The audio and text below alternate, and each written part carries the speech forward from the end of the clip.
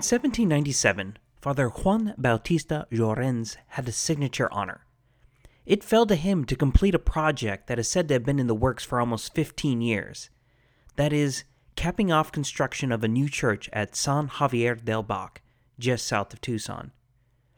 The mission itself dates back all the way to Father Kino, who founded it in 1692. And though he helped lay the foundations for a church at the site in 1700, the building was never completed. So it fell to the Franciscans, who took over for the Jesuits, to erect the impressive structure, colloquially known today as the White Dove of the Desert. But the ability to complete such a church also indicates something else. By the turn of the 19th century, the Pimeria Alta had found a measure of peace and stability. In fact, the last couple decades of Spanish rule would be some of the best the settlers ever enjoyed, and laid the cultural foundations you will still find in places such as Tucson and Tubac. This pivot point, where the old problems of the frontier eased up, while a new generation decided what it meant to live in Arizona, is something that begs to be talked about. And isn't that what we are all here for in the first place? So let's dive in. I'm your host, David Rickhausen, and you're listening to AZ, the history of Arizona. Episode 13, The End/Beginning of an Era. Before we can dive into this bright, shiny new future, we have to deal with the remnants of the past. Remember from our last episode that Bernardo de Galvez, the recently appointed Viceroy of New Spain, had implemented a new policy of peace by purchase, basically trading available, though admittedly shoddy, goods to have hostile tribes settle down and play nice. Unfortunately, Galvez did not live long after his policy was instituted. He died in 1786, shortly after it went into effect. His successor turned out to be a little more hard-nosed and declared in 1788 that only Apaches who willingly and voluntarily came to settle would be granted this right. Those who sued for peace after military action were to still be considered prisoners of war and deported. By 1790, it was common to transfer these captured Apaches to Havana, of all places, where they couldn't escape and definitely couldn't make it back home. Many who were deported died from tropical diseases, while the lucky ones merely lived out the rest of their lives in labor camps. The late 1780s also saw a few more conflicts with the Apaches before things could settle down. And that brings us again to our old friend, Juan Bautista de Anza. In 1787, Anza stepped down as governor of New Mexico after a decade of service. There was some talk of making him governor of Texas, but finally it was decided to grant him the title of military commander for Sonora. When Anza took over his new post, the lay of the land looked a lot different than when he had served there in the 1770s. The disastrous presidio along the San Pedro River had since been abandoned, and those soldiers were now stationed at Santa Maria de Suamca along the Santa Cruz, just west of Nogales on the current Mexican side of the international border. It was the commander of this presidio, now labeled simply Santa Cruz, that Anza tapped to lead a punitive expedition against the Apaches. Specifically, a band of Chiricahua Apache who had abandoned their peace settlement at Bacoachi, and they had to be dealt with. In 1788, the commander tapped by Anza, Captain Manuel de Echegaray, put together a force of some 400 soldiers from neighboring presidios. With the help of friendly Apache scouts, they tracked the renegade band as far north as the Zuni Pueblo, where the force managed to kill 54 of them, take an additional 125 into custody, and persuaded the remaining 55 to settle peacefully. Echegaray was also able to recover numerous horses and mules stolen from the Spanish. Thanks to how critical his scouts had been, officials looked the other way when the Chiricahuas settled at Bacoachi again. No need for that whole ship them off to Cuba death sentence this time. The fantastic news brought by Echegaray was counterbalanced by the death of Captain Pedro Romero, the commander at Tucson, at the hand of, you guessed it, other Apaches. Carrying news of his own successful campaign in June 1788, Romero was killed while en route to Arizpe. Echegaray would later recover Romero's saber to have it forwarded to the captain's family.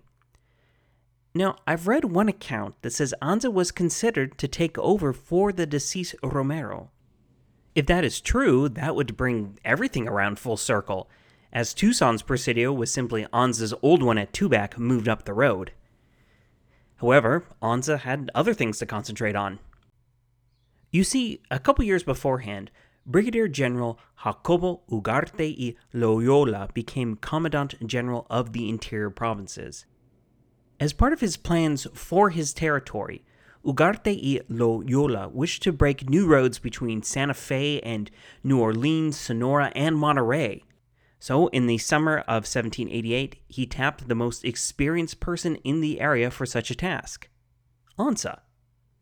Anza threw himself into planning for this new mission, though it was becoming clear that he was no longer physically up for the job. His health had steadily deteriorated throughout 1788, and on October 1st, it was even proposed that he be transferred to Spain to retire. However, before that could happen, on December 20th, 1788, Juan Bautista de Anza the Younger passed away at Arispe at the age of 52. Anza has been with us so long now. I first mentioned his birth back in episode 8, and has been such a key player in the history of the Pimeria Alta that I feel we should look back a bit. More than 30 years of his life was spent in the frontier presidios, first at Fronteras and then at Tubac. He had fought Seris, Apaches, Comanches, really any hostile tribe you could name. He spent a whole decade solely dedicated to keeping Tubac and its surrounding communities going in the face of constant Apache raids. His expedition to break a road to California has gone down as one of the great achievements of the Spanish colonial period, even if the road didn't stay open for too long. Finally, he was noted as being an able and trusted administrator, earning accolades from King Carlos III himself and from Croix, who initially didn't think much of him and actually wanted to have him sacked. Now, for a variety of reasons, his popularity would always suffer in New Mexico. In fact, on a few occasions, community leaders would march to Arispe to demand his recall. Most of that was due to him trying to implement unpopular orders coming down from the Commandant General that were rearranging the everyday life settlers in New Mexico had always known. But overall, if Spain wanted something done in the late 1700s, Anza was the guy to call upon. Heck, he had even helped expel the Jesuits, despite the personal cost. His passing really marked the end of an era. A year before his death, Anza did learn one bit about the changing scene in the Pimeria Alta that I can't help but think would have made him happy. The re-establishment of the old Presidio at Tubac. As we touched on last week, Tubac had been all but abandoned by those of Spanish descent, but it was still deemed important enough to help defend settlements along the Santa Cruz. So the old Presidio would be staffed by an 80-man company comprised entirely of O'odham soldiers. These types of companies, consisting mainly of Opatas and Pimas and overseen by Spanish officers, were being fostered at various settlements in the wake of the peace by purchase policy. The company in question, the San Rafael de Buenavista Company, had been formed in 1782 at Buenavista, just like it says on the tin. The first commander was Pedro Villaexcusa, who had started at the ill-fated Presidio on the San Pedro River before moving to both Tumacacori and Tubac. So he was no stranger to the area when the company was transferred to Tubac in 1787. However, Villaexcusa, who will eventually end his days as a colonel, was transferred away shortly after the move. His slot was then filled by a subordinate, Ensign Nicolás de la Herrán, who would shortly receive a promotion to lieutenant. Though they fought for Spain, the company did so in their own way. They fought mostly on foot with bows and arrows, light lances and shields, and maybe the occasional surplus musket. They also had no uniforms, mostly didn't speak Spanish, and rode into battle stripped to the waist. Enlistees signed up for a 10-year hitch and earned 137 pesos annually, which was less than half what a Spanish soldier was making at the time. Overall, the annual payroll for the company was 13,098 pesos, only 2/3 of what the 50-person garrison had cost in 1776. Still, the fighting men were fighting men, and the thought of having some protection at Tubac made it feel safe again for settlers to return. Herrán was encouraged to stimulate settlement through a provision in the regulations of 1772 that allowed land grants on presidio property. Grantees had a few requirements they were supposed to meet, including maintaining horses and weapons for militia duty, living on the land for at least 4 years, build a house within 2 years, plant fruit trees, and promise never to sell any land to the church. This last provision seems pretty provocative, but it goes in line with the views of Anza, Galvez, and others about the failures of the mission system. The first person to take up the offer was Toribio de Otero, a 28-year-old whose sister had been married to the company's first commander, Villaescusa. Otero and his descendants would become a huge part of Tubac's story, with the land from this original grant still being held by the family up until the 1940s. Historian John L. Kessel notes that there is some irony in the fact that as Apache warfare was winding down, the Pimeria Alta was now more protected than it had ever been. All of this contributed to a renewed energy in Tucson and Tubac, and brought the area a measure of peace it had not known since the Spanish first set foot in the Pimeria Alta. But this was almost despite the constant vacillating tones of various Spanish officials. Secretary of the Indies Galvez had put the general command of the interior provinces back under the command of the Viceroy of New Spain in 1786. I'm sure that it's just one huge coincidence that 1786 is also when Bernardo de Galvez, his nephew, became viceroy. This undercut a lot of the rationale for the general command, which was supposed to be autonomous to respond to unique conditions on the frontier. Furthermore, in 1787, the general command was divided into western and eastern sections. Finally, in 1792, King Carlos IV decided to reunify the general command and remove it again from viceregal authority. The only exception was California, which was split off from the interior provinces and turned over to New Spain for administration. Historian David J. Weber points out that this frequent rejiggering made continuity of policy impossible. It intensified bureaucratic infighting and lessened the effectiveness of military operations. But the cessation of hostilities also managed to stick because everyone, Spanish and native alike, had come to realize the same thing as Viceroy Galvez. A bad peace was preferable to a good war. Some soldiers even began to view the Apaches more favorably than they had in previous generations. In 1791, the new Commandant General, Pedro de Nava, issued new commands for pacifying Apaches, which were less cynical than Galvez's and less harsh than his successor.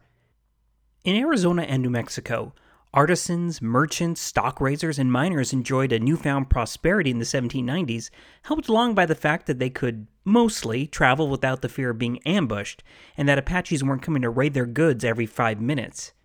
Places that had previously been cleared out by hostile natives, such as Arivaca and the San Pedro River Valley, now hosted some adventurous farmers and miners. In 1794, Captain José de Zúñiga became commander of the Tucson Presidio. He's going to stick around for a bit, and we'll definitely have more to say about him. But for our purposes now, he's important because one of the first tasks he was saddled with was Anza's old assignment of opening a road between New Mexico and Sonora. With Apache scouts and the diaries from former expeditions to guide him, Zúñiga and the 150 men with him will succeed in making it to the pueblo of Zuni in western New Mexico. Though this feat was orders of magnitude safer than it was just a decade earlier, it was still too long and difficult to maintain, and there were just enough hostile tribes out there to make it too dangerous. However, overall the population began to climb. A 1797 census of the Tucson Presidio records 395 individuals, with 102 of those being soldiers. There were also 21 civilian households, some founded by former Presidio soldiers. Some of these have last names that were formerly found at Tubac, such as Pacheco, Duran, and Ramirez. It's during this time in Tucson that we start to see the rise of several families that would be prominent in the area for generations and even centuries. First up is Mariano de Urrea, who briefly took command of the Presidio in 1794. He would marry a woman from Arizpe named Gertrudis Elias Gonzalez. In 1797, they would have a son named José Cosme de Urrea. For those of you familiar with Mexican history, you know that José de Urrea is going to play a major part of the instability in Mexico following independence. And in case you are not familiar, here's the Cliff Notes version. Urrea will join the Mexican army and fight against those darn Texas rebels in 1836 under the command of his friend and ally, Antonio López de Santa Anna. Urrea will protest the cessation of the war against Texas, and also will turn on Santa Anna in the late 1830s, which results in him being thrown into prison. Eventually, he will even fight in the upcoming Mexican-American War, which I promise someday we'll talk about, before dying of cholera in 1849. Also found on the census records is Juan Antonio Oliva, son of the man tasked with moving the Presidio to Tucson in 1776. Also, Salvador Gallego, another progenitor of a prominent Tucson lineage. In the census, we find too the name of Jose Maria Sosa, who is listed as having one of the wealthiest households in the city. Sosa, who served at Tubac, is the originator of a legacy that extends to our own day. His descendants will be prominent across southern Arizona moving forward. So keep a watchful ear out for that particular surname as we go on. The census also brings to light another part of the dynamic that now existed between the Spanish and the natives. That is, captives.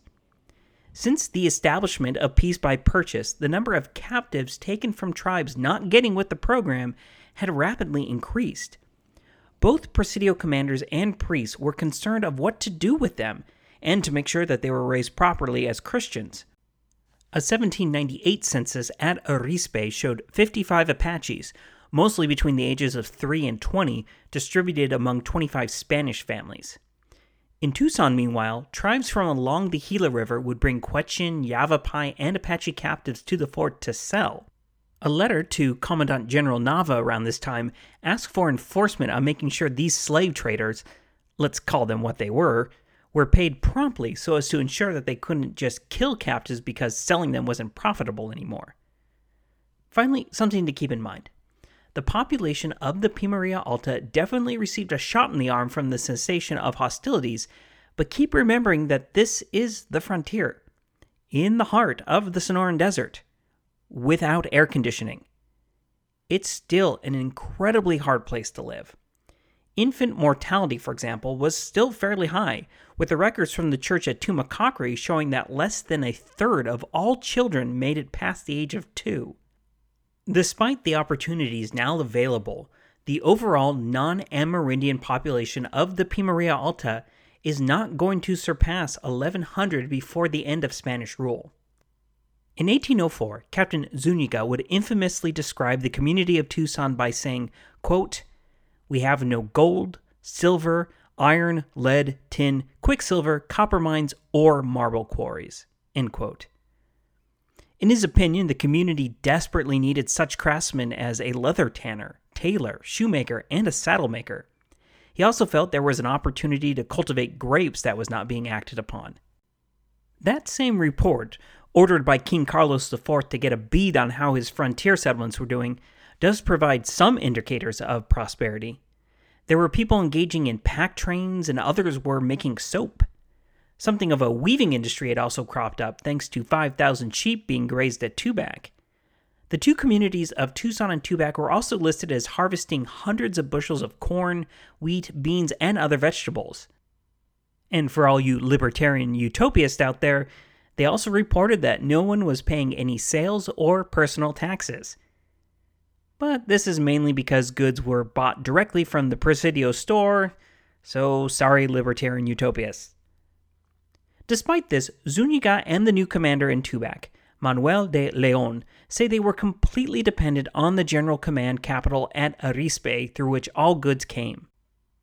Each also fails to mention mining activities in their jurisdictions, though some were undoubtedly happening and would ramp up moving into the 1810s. Zuniga would also describe Tucson as a collection of flat-roofed adobe houses alongside a patchwork of fields, only adding that, quote, "The only public work here that is truly worthy of this report is the church at San Javier del Bac." If you have never seen the White Dove of the Desert, you are missing out. I've thrown a picture up on the website, azhistorypodcast.com, to show you a distant view of it. I apologize in advance that you also have to see me in that photo as well. Historian Thomas Sheridan describes it as, quote, "a Baroque glory." In 1916, McClintock wrote, quote, "Without doubt, it is the most beautiful church structure of the Southwest," end quote. We actually don't have a solid accounting of when the walls started going up, but tradition says it began in 1783 under the direction of Friar Juan Bautista Beldarrain. The structure itself is said to have been built on top of another church constructed in the mid-1750s. The cost is said to have been around 30,000 pesos, with the wealthy Spaniard named Antonio Herreros having loaned 7,000 pesos for its construction. Odom labor was used for the construction, though for some reason, one of the two towers on it was never completed. The beautiful white stucco exterior positively gleams in the desert sun, making it noticeable for miles around. Seriously, go Google some photos of the interior and exterior, and it will blow you away. Zuniga also remarked that all the other missions should really be called chapels, but, quote, "San Javier del Bac is truly a church," end quote. Today, the church is still run by the Franciscan Order to provide religious services for the Tohono O'odham, and is both a National Historic Landmark and listed on the National Register of Historic Places. As I said at the top of today's episode, Father Llorens formally dedicated the church in 1797. And with the labor pool now freed up a bit, the O'odham workforce could also now concentrate on some other public works projects. Though passed over by Zuniga in his report about the state of Tucson, Llorens turned his attention to what was now known as El Pueblocito, or the Little Village. This is the same spot, across the Santa Cruz from the Presidio, where Anza had directed the inhabitants to build the original fortifications to hold off the Apaches, and where Garces had started building the church. The church was starting to deteriorate by 1797, so some of the work was spent renovating and shoring up that structure.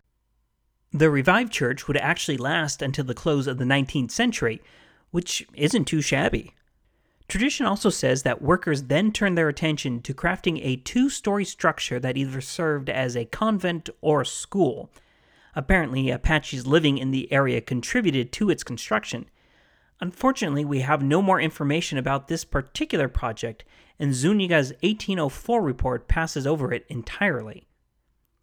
I would like to also add here another little anecdote that tells much about the conditions in the area at the time, and the tensions that existed between the Spanish and their new allies, and among the Spanish themselves. In 1796, water disputes began to arise in the Tucson area. A party of Tohono O'odham living northwest of the Presidio site had agreed to move to an abandoned Acamel O'odham site that sat at the base of Tucson's Sentinel Peak. However, they soon found that those at the Presidio were unwilling to share their water with the newcomers, meaning that most of the advantages of the move were pretty much nullified. And just to kick someone when they are down, Spanish livestock had gotten into and destroyed most of the few crops they were able to grow. Father Llorens stepped in here to help settle the dispute and provide food and clothing for the O'odham. Requests for extra help for these people eventually reached Commandant General Nava himself, but he was informed that by this point most of the vital questions had been settled. Apparently some agreement for water rights had been reached, and that no further action was required.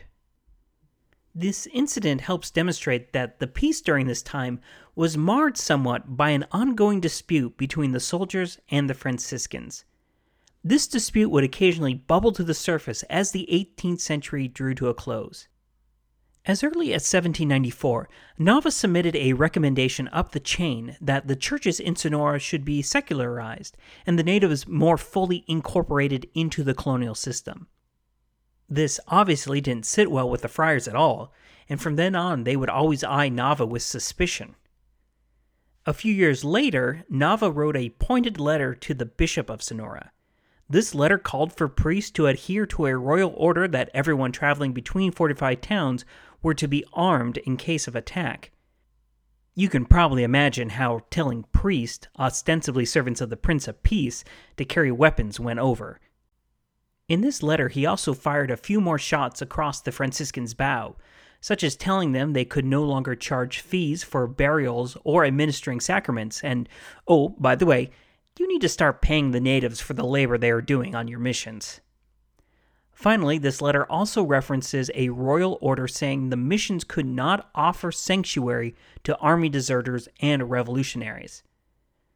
I honestly don't have a record of how all this was received, but I think we can all imagine it did not go over well. On the other side, and along the same lines, in 1799, a wave of unrest washed over Sonora, with uprisings among both the Apaches and the Seris. The parish priest at Pitic, today the Mexican city of Hermosillo, actually accused Nava of having incited the uprising in order to make everyone more dependent on soldiers and deny the Franciscans more help to spread their influence up to the Gila River. But another tension was also building inside the interior provinces. That great boogeyman, the British, were back in everyone's nightmares. A rumor was circulating that the British were angry at Spain for allying itself with France during the various wars of the French Revolutionary and Napoleonic era, and was primed to invade northern Mexico. This was not helped any by a Portuguese sailor who claimed to have escaped from a British vessel and testified at Pitic that the English were planning to sail up the Gulf of California, set up a base, and ally with Amerindians to conquer all of Sonora. While that would make for a fascinating alternate history, we of course know none of that is going to happen. The turn of the century and the first couple decades of the 1800s are something of a lost period when it comes to most histories of the state.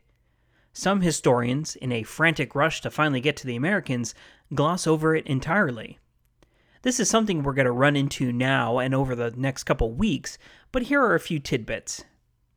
In 1801, the Presidio at Tucson began to give out land grants similar to the ones given to Otero down in Tubac. The first grant was to a man named Reyes Pacheco, a civilian settler of the area. Pacheco is also notable in that he was one of the few survivors of the Yuma massacre some 20 years beforehand. In 1803, Father Narciso Gutierrez, stationed at Tubac, began construction of a new church for Tumacacri to replace the crumbling edifice built by the Jesuits in 1757. Unfortunately, unlike San Javier del Bac, there were no wealthy backers to ensure the success of the project. This church is going to languish for years, and Father Gutierrez will die before its completion. But speaking of Tumacacri, with Gutierrez's blessing, the natives of the area sent a delegation to Arizpe in 1806 to petition for land grants of their own to the area they had been living on for generations now. The local governor was open to the idea, and by April 1807, they were granted title to a strip of land starting just south of Tubac and following the Santa Cruz down to the current international border. The grant had the same provisions as others, mainly that the land had to be cultivated and inhabited. Should it be left vacant for a certain amount of time, then the grant itself would be null and void. Now, this is a little down the road, but in 1812, another grant would be given to Agustin Ortiz of Tucson at the site of Arivaca, which would once again bring in settlers after the community's abandonment following the 1751 Pima Revolt. While these land grants were unfolding, another project to keep pushing Spanish influence north was stalling. The Franciscans still had a vision of expanding the mission system all the way to the Gila River, promising the Commandant General that the natives there were ripe for conversion and not, in the words of one father visitor, quote, like those heathens who barely have the use of reason, end quote. However, the General Command was short on cash, so it wouldn't invest in such an endeavor, and, in the words of historian John L. Kessel, quote, no Kino, Ansa, or Garces stood ready to sacrifice himself, end quote. Thus, the frontier would not go beyond Tucson during the remaining years of Spanish occupation. And those years are now numbered. So join me next week when the Pimeria Alta, New Spain, and really the whole empire will be rocked by news coming out of Spain that the French, not the British, had invaded the home peninsula and deposed the king. And while still reeling from this news, suddenly a cry will go out to form some absurd new thing that people down in New Spain were calling Mexico. I'm your host, David Rookhausen, and you've been listening to AZ, the History of Arizona. Goodbye.